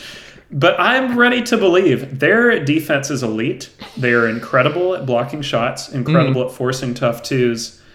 And whenever I'm looking for teams like this, I'm always all right, which team is unlucky and has deserved better results? Northwestern kind of matches it. They should have beaten Rutgers. 100% should have beaten Auburn back in November in that 43-42 disaster game. And when I look at the rest of their schedule, pretty favorable, pretty quick. They only played 2 top 30 teams the rest of the season. Purdue at home, Rutgers on the road. Split those, take care of business elsewhere. If they get to the Big Ten tournament with 19 or more wins, I think they're on the right side of the bubble because that means they're going to be 10-8 10-8 in Big Ten play. How many over/under? Julia Louis-Dreyfus has shown 7 times for the first round game for Northwestern in the tournament. Would she still attend it? Because I thought that was just because she had a kid on or like a relative or something on the roster. I think her kid played, if I remember correctly. Okay. Yeah. But maybe they're both in the stands together. I was going to say, they probably come back. Yeah, they're both better yet. Over under like 23 times an announcer tells you that Chase Audige is the best basketball player on the team after he misses 9 mid-range jumpers in a row. Over under 5, how many times the announcers tell you that they lost their big center to Duke and they haven't missed a beat? Yeah, over under 5,000 journalists who tell you they went to Northwestern the week of March 17th. Okay, are you ready for the negative take? And then you can, or you that can was do a yours sneaky negative take, by the way. Will just did a sneaky negative take because you're like, this is a positive one. You're talking about like you're gonna have to eat your screw cereal over here and face reality that Northwestern's gonna be a tournament team. It's only nice for Northwestern fans. It's like that Trump tweet where he said, "I'm no fan of Sharks, folks, but they're too bad. They're gonna be around for a long time. I'm no fan of Northwestern's offense, but too bad. It's gonna be around for a long time." Who's number 2, Will? Okay, here's my hot take. Michigan State is missing the NCAA tournament. Is this it for Tom Izzo? I think he kind of gets to name his expiration date. But so they've kind of gotten this buzz lately because, they started out 5-4, lost at home to Northwestern, by the way. Let's go Wildcats. And then they ripped off 7 wins in a row, and people kind of did the edging in of like, oh, Izzo's back at it. Michigan State's good again. Mm-hmm. And lo and behold, they got dropped by Illinois in a game they probably should have won, and then failed to pull the upset of Purdue. Now, at the time of recording, they are playing Rutgers, so this take could look stupid real fast. Mm-hmm. Because if you beat Rutgers, you're going to be fine. But I've yet to be convinced at any point this season that this team is very good, frankly. Because the best win sits as Penn State, and Penn State's also a bubble team. The Kentucky double overtime thing back in November has not aged very well. The win at home over Villanova, same thing. Win over Oregon, same thing. They don't really have many good wins. I mean, Michigan's not good. I don't think you and I are going to disagree that Wisconsin's probably not good. Yeah. I don't see it. They've been really lucky to get to the record they're at. They're 6-2 in games decided by 6 or less. I mean, very realistically could have lost some stinkers like the Michigan game. Could have lost to Portland. Mm-hmm. They beat Portland by 1. Beat this bad Villanova team by 2. They're trending in the wrong direction, and I kind of think this could be the year they finally miss. Which, again, that's a miss for us because we were kind of high on them coming into the year. That there was a case that they could be a pretty solid team. Well, I was high on them in the sense that I thought they'd be like top, borderline top 25 right. to top 30. They're not even close. No, they're not close. I think they have a stronger chance finishing outside of the top 50 than they do getting back inside the top 30. And kind of the flip side of the Northwestern schedule thing, remainder of Michigan State's schedule is sneaky difficult. So I'm going to read out, these are the quadrant 1 opponents that are left because there are 8 among their final 13 games. Rutgers tonight, road Indiana on Sunday, road Purdue, road Rutgers, road Ohio State, road Michigan, road Iowa, home Ohio State to close the season out. That could very easily be 2-6. And if you go 2-6 and your best win is home Ohio State and maybe sweeping Michigan, is that enough? Probably not. So there you go. Man, that's rough. I want to hear your hot take. My hot take. I don't know why. We are overlooking. I didn't even mention him in the Coach of the Year conversation, but it's CJ Ultenberger, right? Where my hot take, and I still will never pronounce his name correctly. TJ Otzelberger. TJ Otzelberger. It's something you got to say very slow. Why is he not the favorite at Texas? He just loses his best player to Texas. They came out of nowhere last year, a deep tournament run last year, where I see John Calipari's name come up. My take is I think sometimes these coaching searches, they just overlook Rick Barnes was not a sexy name when he was hired at Tennessee. The dude just wins a lot of basketball games. Sometimes you just these searches just overlook.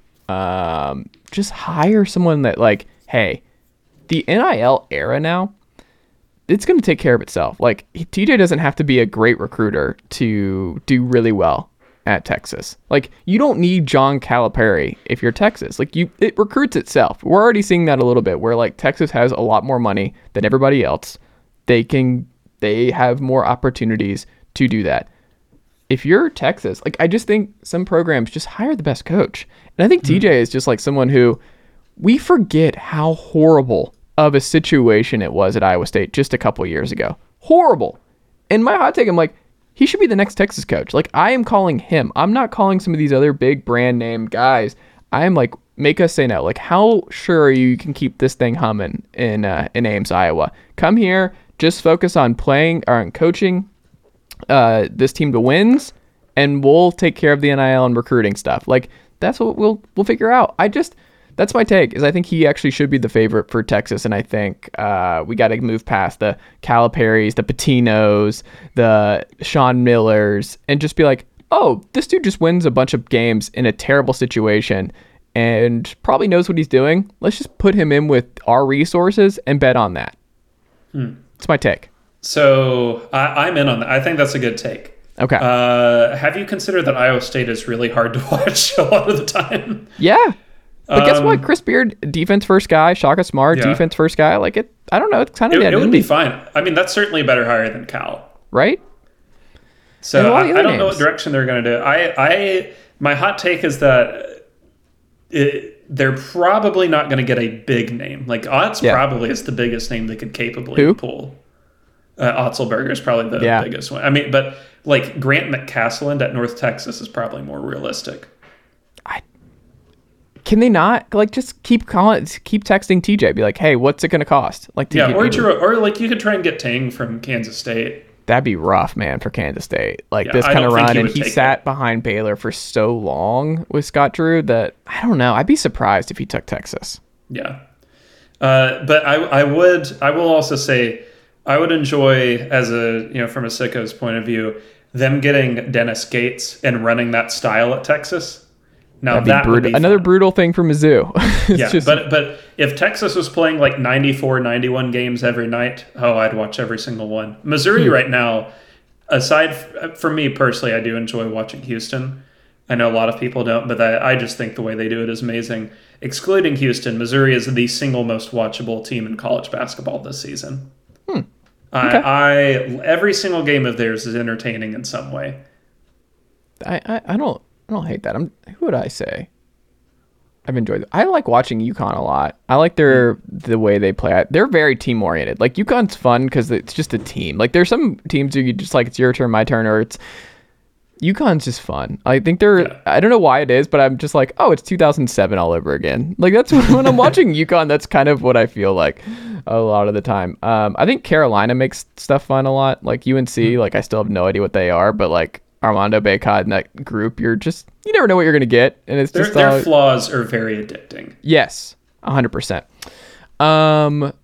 Will, last thing before we get into Tennessee and our stat of the week. Mike Bray retiring at Notre Dame at the end of the year. You mentioned Pat Kelsey. I think he's an Ohio guy. Obviously, he coached at Winthrop for a really long time before taking the College of Charleston job. What would be your guess as to which way Notre Dame goes? And is this an attractive job? I think it's reasonably attractive because you figure my rule of thumb is generally every new coaching hire gets a larger budget than the coach before it. Just because it's generally how things work in college athletics. Just because, I mean, everything's inflating, everything's going up. Naturally, the budgets are going to go up too because three-man weave, Jim Root did this reporting back in May 2022. Notre Dame's budget ranked 10th in the ACC. Which is not like horrible by any stretch, but you figure the next coach gets that small bump. Maybe they're like 6th to 8th, like mid pack. That's good enough to make the tournament. For Bray himself, one, he should be in the Coaching Hall of Fame because the job he did at Notre Dame in the 2010s was really great. Like they had never had success quite to that extent. Making those back-to-back Elite Eights, they were so fun to watch. Them almost beating the 38-1 Kentucky team was really cool too. But it was time, right? They're on pace to finish, I think, 140th in Ken Pom this year, and they never once finished outside the top 100 before this year. But I would say in rough order, the top 3 guys that I would personally go for, and I don't know if this is going to match what will actually happen, but it's a guess as good as any. Pat Kelsey, College of Charleston, originally from Ohio, coached at Xavier, young, charismatic, from the Midwest, crucially Catholic. Number 2, Dusty May at Florida Atlantic. That one is going to be a tough pull, but Dusty has more of a Midwest background than people realize. His alma mater is Indiana, was an assistant at Eastern Michigan before he came to the South. So he's got a lot of experience up there. And I think he, again, a similar charismatic guy. I mean, FAU has been wonderful to watch this year. Really had a great time following their story and seeing them kind of come out of nowhere of sorts to, take the CUSA by storm. The third wild card here, it's not as sexy a candidate, but it's a guy that I am 100% confident would say yes and would treat the job with utter seriousness. Brian Wardle at Bradley. I do not think he gets the respect he deserves because he turned Green Bay into a really good job, won 48 games his final 2 years there, has won 20 plus at Bradley 3 times, and Bradley had not been very good for a while, has made the tournament, on pace to win the MVC this year. From Illinois, has spent his entire career in the Midwest. It would not be the headline stealing hire that, like a Pat Kelsey would be. But in the event Pat Kelsey says no, I think that's a really good backup. That's a guy who's won a lot of games, has won games at different schools, has a ton of Midwest recruiting experience, knows your area really well. That's as good a shot as any, right? I'm curious. Do you know who you did mention? Is Ed Cooley Catholic? Isn't Providence a Catholic school? I think so. But I don't think Notre Dame is a better job than Providence at this point. But can it be? Does it have more upside if you do it right? Yeah, but I think it kind of honestly boils down to 10 teams versus 15. You're in a better position to win the Big East than you are the ACC. I also wonder too, obviously the women's basketball program is a juggernaut. They're still top 10. McGraw retired a couple years ago, and Coach Ivey is doing a great job this year. There's buy-in on that front. Obviously, Marcus Freeman getting a lot of buy-in on the football standpoint. The baseball team, unfortunately, beat Tennessee in the Super Regionals last year. So they're in good shape, I think, across the board athletically. I wonder if they're a big spender and they're like, we can do bigger than Bradley. But like what we've said, I wonder if they go brand and they just overemphasize stuff like that, or just take a chance. Just hire a really good coach and use your resources to make that coach pop. And I don't know. I'm curious which way they end up going. And the other thing that fans are going to have short memories, but something people are going to not recall, Mike Bray came from Delaware. That was his job before he took over at Notre Dame. He was a 41-year-old jumping from Delaware to Notre Dame. That's kind of the type of guys you're generally going to get, is younger-ish guys who are making the leap from mid-majordom, most likely single-bed leagues, to the big time. Will it always work out? No, but it's as good a chance as anything else. And, there's no more guarantee that a monster name would work out than it is like a Dusty May or a Pat Kelsey or a Brian Wardle. How surprised would you be if it was Chris Mack? I would actually be quite surprised by that. Okay. He doesn't strike me as a guy who would want that type of thing. But it definitely makes sense from a regional standpoint.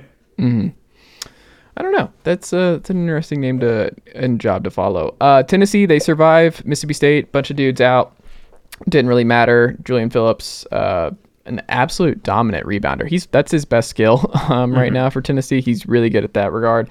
Obviously, just kind of a no-show against Kentucky across the board, which is not great. It's still just we're trying to figure things out, and he also wasn't closing. And you mentioned on the pod, I think a couple weeks ago, that you're like, I don't think he's one of the final 5 come tournament time. And I don't know what that means for his future at UT. Like, does that mean he might run it back because teams are like, he's not even in the closing 5 for a really good Tennessee team? I don't know. Maybe it benefits him more to come back for 2 years in college. Maybe he's one of the first guys to do it because Keon, obviously, Kennedy, and Jaden Springer obviously have followed that. But I wonder, too, if Kennedy knew that if he knew now that he was going to fall to the second, if he would have come back. My hunch is he would have come back. But ultimately he landed in Memphis where he's from and all that, and I'm sure he's happy. But either way, what did you see against Mississippi State and different guys having to step up, specifically Zakai Ziegler, who had a big scoring night? Well, I thought it was a tremendous team win where, you walked into that game and you saw like, okay, Vescovi's out, that makes sense. He took a really hard foul in the Kentucky game. Nothing malicious. It's the way it happens sometimes. And he never looked right after it. But then you see like, oh, Tyreek Key is sick because he got sick after the pregame meal. Don't get Chipotle, guys. I don't know. I always think about not Arthur Spooner, but he was Arthur Spooner in King of Queens. But the Seinfeld episode where Frank Costanza, in the Korean War, where he poisoned everybody and just screaming, "You can't!" The episode ends with him just flipping the tables and all that. Spoiler alert for that 1997 episode. But yeah, think about that too. Well, yeah, I mean, I think. That was a really impressive win to me because it shows like the team is bigger than Vescovi, it's bigger than Key, and it's bigger than Euros got hurt early in the second half. Triple J is still kind of working his way back. I don't think he's really on the same minutes restriction. They kind of had to play him more by necessity, but he's still not playing as much as we know he can. And so to see Ziegler step up like that, Phillips.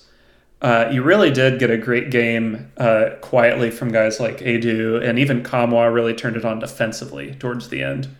I don't know, man. That is a win, like as a fan, where it's like, Mississippi State, I think we're kind of coming to the conclusion they're probably not going to make the big dance.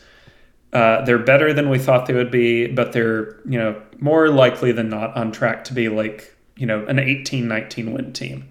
And yet, that is one of the proudest moments I think you can have as a fan is when, the 2 best shooters on your team are out. Like, nothing is going right in the first half. You shoot horrendously. You can't hit the broadside of a barn. You look like all of your greatest flaws have come to fruition. And it's just like, in your head, it's a write-off of like, this is as bad as it possibly can get. And what a bummer it is for this to happen after Kentucky. But to rally like that and, not only win, but win by double digits, I don't know. It just shows me like this is probably, I don't think the star power is what it has been in past years where you had Grant Williams or Admiral or even Kennedy last year. But you have a greater team on the whole than I think Tennessee has ever had since I've been watching.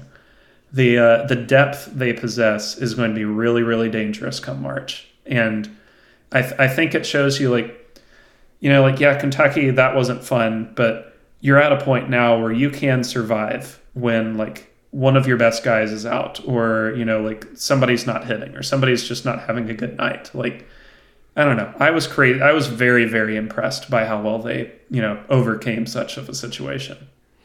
Yeah, and look, I can only imagine what practice was like for this Tennessee team following that loss to Kentucky. Like, I can only imagine how brutal that was. And also, a lot of Josiah Jordan-James minutes that I did not see coming. I know they kind of had to, but they kind of didn't. I don't know. That's a very good sign if you're a Tennessee fan.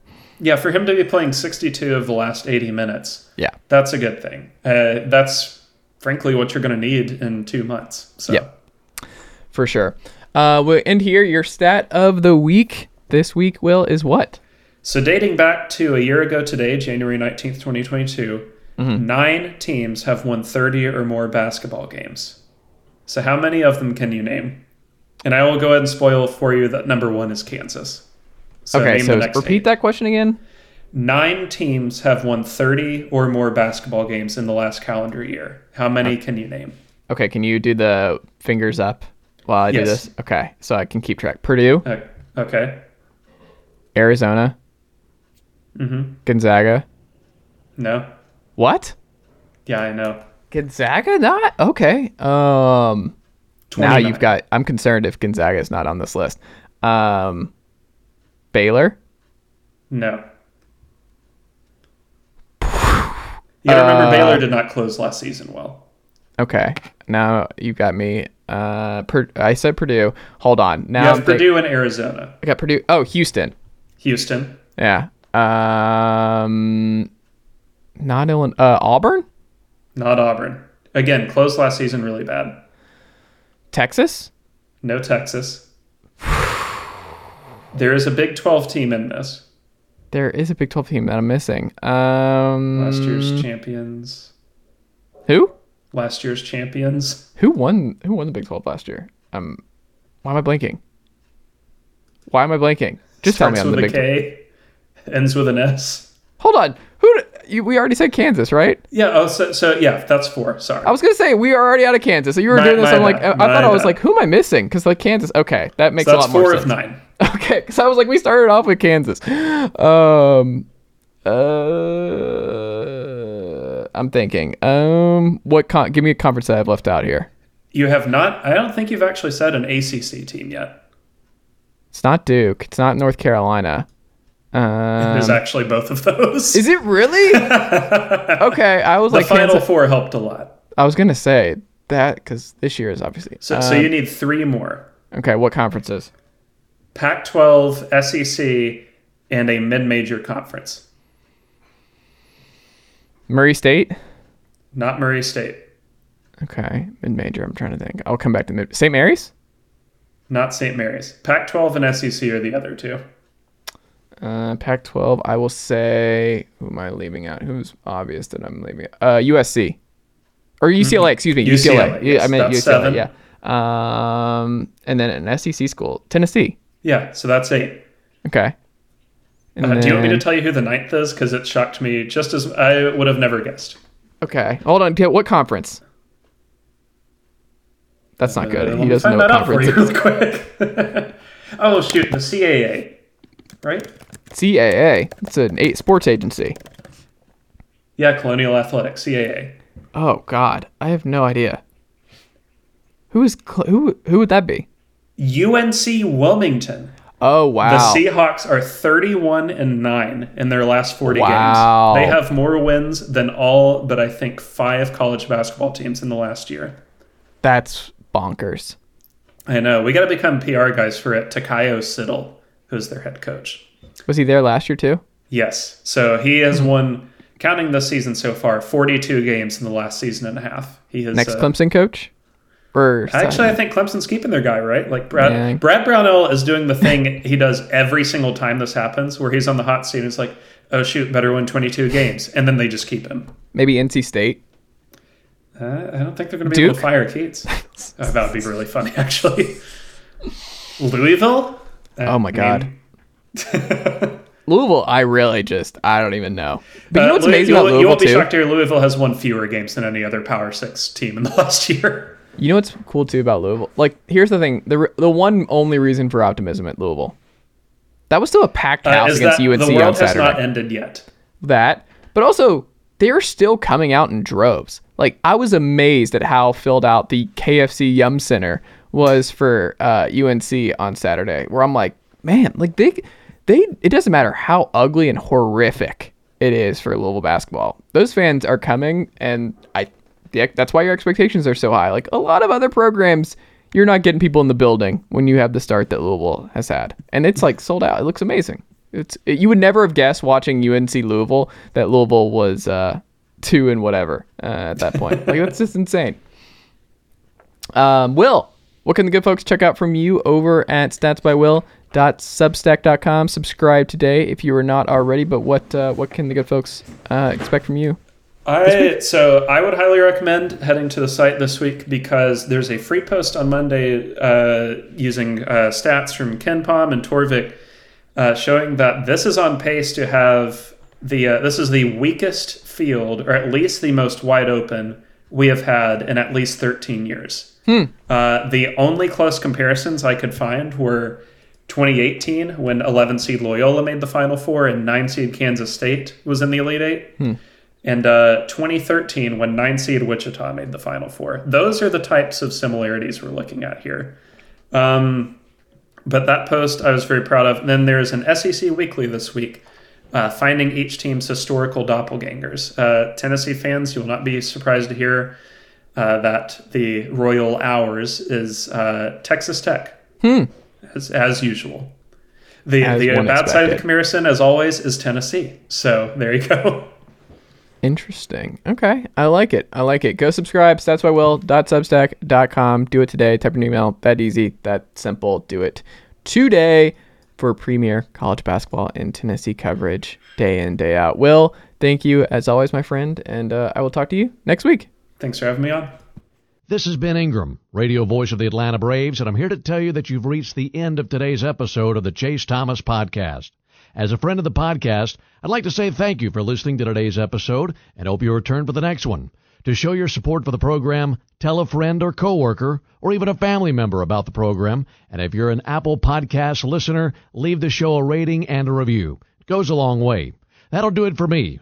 But don't forget to listen to myself and the rest of the team at 680 The Fan and the Braves Radio Network this season. Go Braves! Chase, I think I'm going to hear more about you. I really do. I think you've got a way about you that you're interviewing, your pleasantness, you're smart. So I think I'm going to hear big things about you.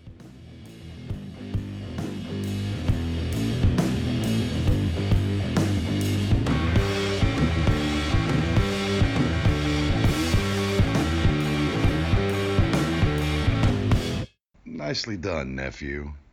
Chase Thomas Podcast. Hell yeah.